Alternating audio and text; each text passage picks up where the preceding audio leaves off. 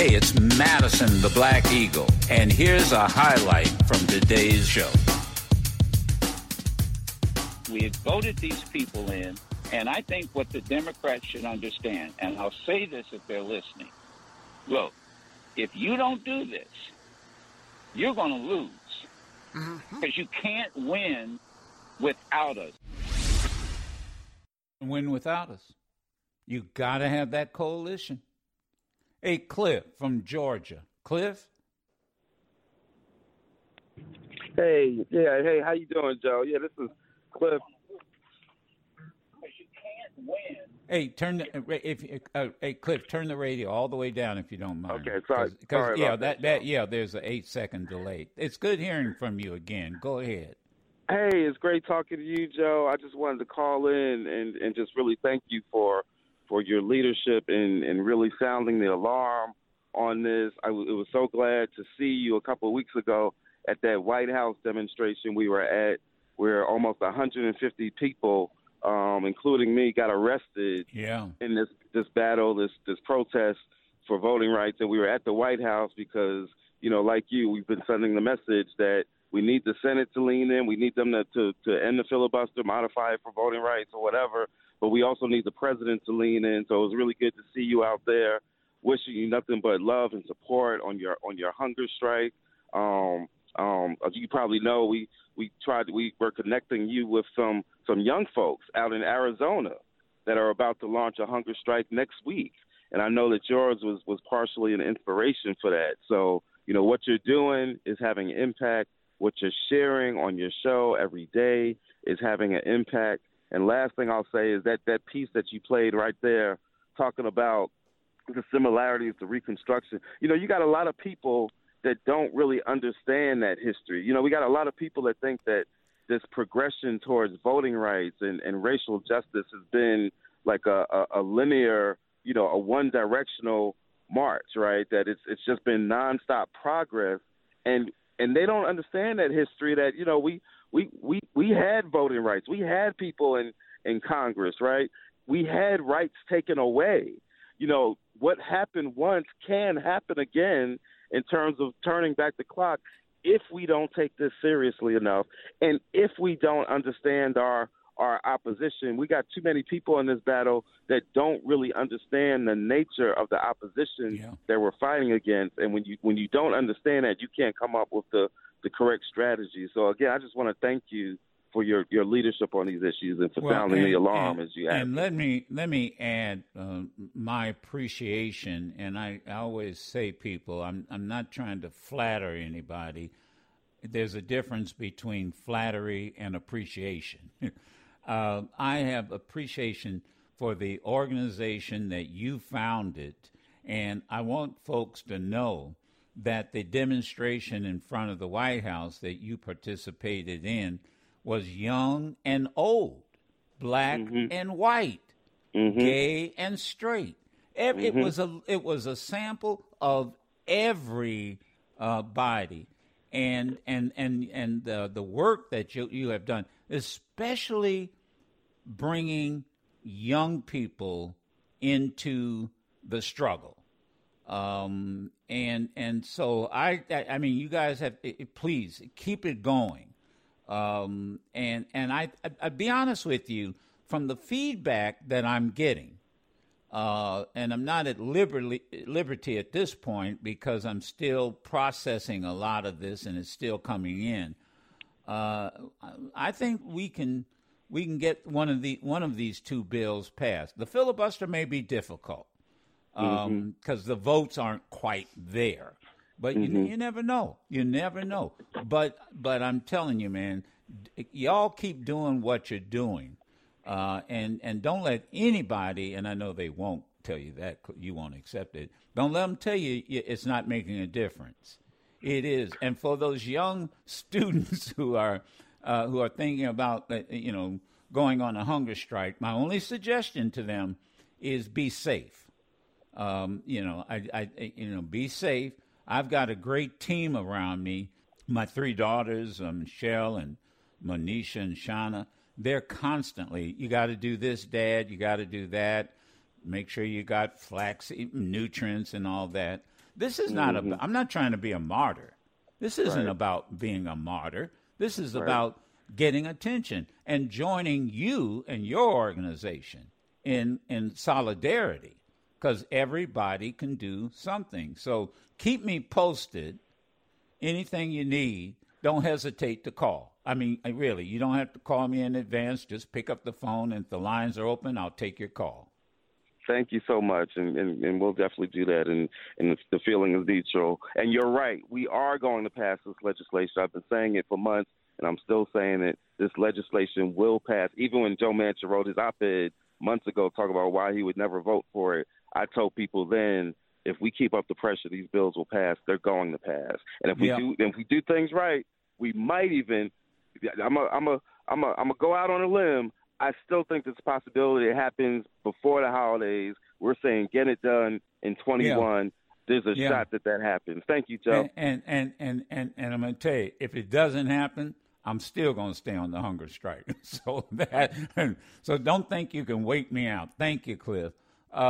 Let's see. Can I get to another caller before the break? Curtis, about the prisons in Florida, where the whistleblowers are now saying they're ripe with white supremacists who are guards. Go ahead, Curtis. Good morning, Joe. Good morning. Nice to talk to you, Joe. First, I'd like to thank you, Joe, for everything that you do, Joe. Thank you for educating us. Thank you for keeping us informed. And thank you for being a voice for the voiceless, Joe. Joe, we need people like you today in this world, Joe, more than ever. Joe, the prison system in Florida is probably indicative of the prison system throughout the country.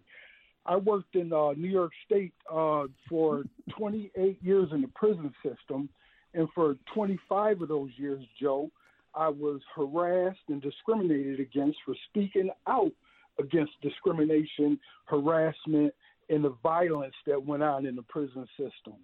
So, and Joe, over them 25 years and 28 years, Joe, I wrote everybody, including the governor of New York State, and nobody stopped it.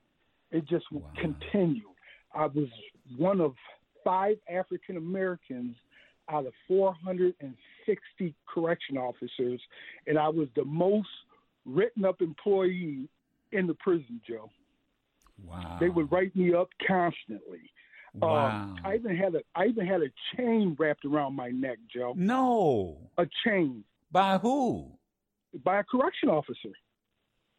Wait a minute, a fellow correction officer? Or you were in prison? No, you were a correction officer? Yes, I was a correction officer, Joe.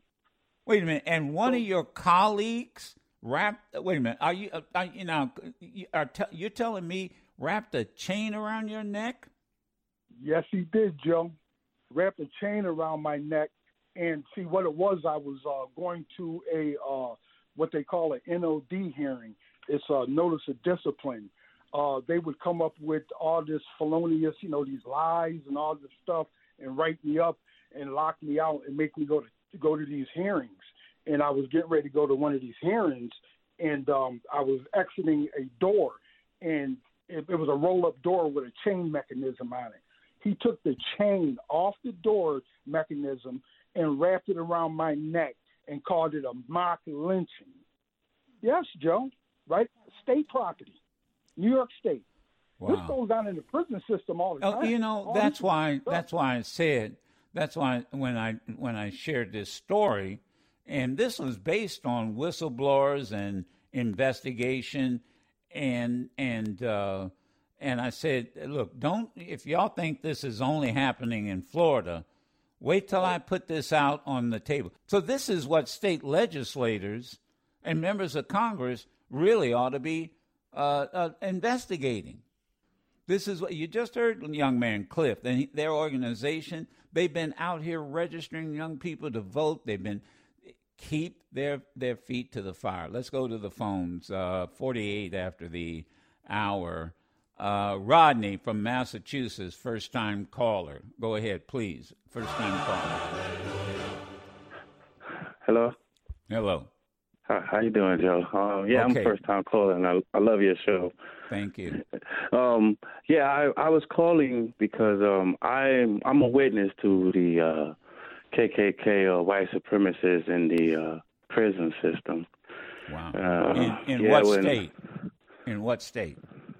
New York. I live in Massachusetts now for like almost 18 years now. And now, hold on a second, because I'm going to run out of time. And so, how are you a witness as a inmate or as a correction officer or what? No, as an inmate. Okay. I was a wild teenager. Yeah. Okay, that's okay. I don't, because I'm not going to have a lot of time. I don't need your criminal history. You're out now, and that's the most important thing. Yeah. So in other words, you're saying that you witnessed the presence of white supremacists in the prison system with guards? Yes, with the guards. What you could tell them apart because they have black baby dolls with the noose around their necks. Wow. So those were the ones we would be wary of and stay away from. Wow. Because you know what they were all about. Hold on a second. Yeah, Sherry. Thank you, ma'am. Where do they have these baby dolls with a noose around their neck? In the prison. The guards would have them, and they would display them. Display them? Yeah. Hang them? Just to wave it in front of me? Yeah. Okay. I'm trying to picture this. Yeah, that's what he's talking about. Stephanie, California, first-time caller. Yes, good morning. Good morning, Mr. Joseph. Thank you for taking my call. I'm here in California. We have an independent oversight agency, the California Office of Inspector General, OIG.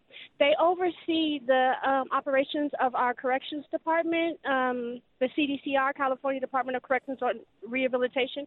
Anyway, they did an extensive report on the prison, High Desert State Prison in Susanville, California, which is quite similar to what you said about Florida. And when I read that report, what struck me first was that the conditions are just like the conditions which led to the prison riots at Attica State Prison in New York, which is one of the most violent prison riots in the United States. Yeah. And as I read the report, which our government and our legislators also get a copy of that report, and I just kept thinking, how the heck are they reading this report and allowing this to happen? And one thing about it, that prison in Susanville, California, the surrounding community is predominantly white. So the officers working at the prison are also predominantly white, yet the inmates are predominantly of color. And they can't get very many officers of color to go and work there because of the surrounding community. I got you. Against them. Yeah. Because they would have, in essence, they can't get the officers to go up there to diversify. Let me stop you, Stephanie. Workforce.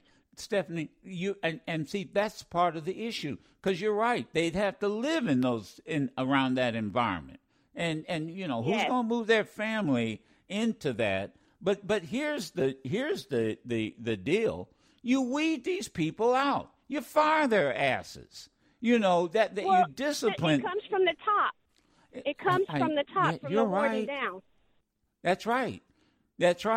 Thank you. You got to keep pushing. You got to keep pushing. You can't just allow a report like that to be shelved.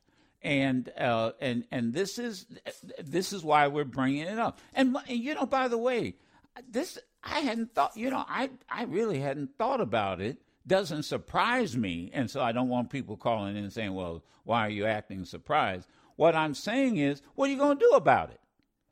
What are you going to do about it? Not you, but I meant. What? Yeah. I mean, it's very simple. You fire their asses.